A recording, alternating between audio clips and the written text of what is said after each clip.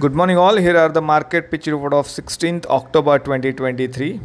In the last trading session, we can see a mixed closing in the US market. However, European market closed on a negative way. Currently, all Asian market trading in a negative territory. However, Gift Nifty showing a positive return around 25 points. As far as the Indian market is concerned, so in the last week, Nifty gave us confirmation to the hammer candle pattern which was formed on the last week, and Nifty in the last week closed at 19,751 mark.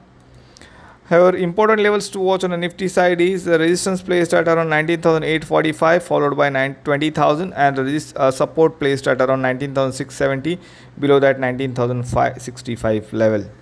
As far as the Bank Nifty is concerned, Bank Nifty actually underperformed the Nifty, and Bank Nifty closed at 44,287 level. The Bank Nifty consistently sustaining below its 20-week simple moving average since last couple of weeks. The important levels to watch on the Bank Nifty side, the resistance placed at around 44,500 followed by 44,760, and a support zone placed at around 44,000 below that 43,800 mark. The action point on Nifty is buy Nifty above. If it sustains above 19,845, the target price would be 20,000 and stop loss should be placed at around 19,760 level. The market indicator as follows. The global indicator today is on a neutral way. However, FI indicator continues with its negative stance and DI is on a positive level. FNO trend and sentiment indicator, all three indicators are on a neutral side. Now let's move on to the fundamental news for the day. First news is from KIOCL, the company to resume operations to Mangalore pellet plant on October 14, which is a positive news for the company.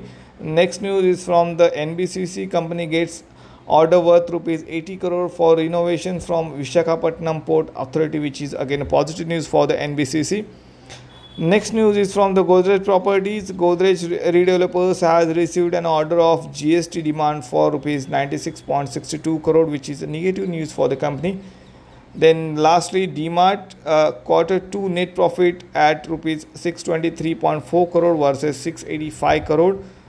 EBITDA margin at 7.96% versus 8.38% year on year, which is negative news for the DMart.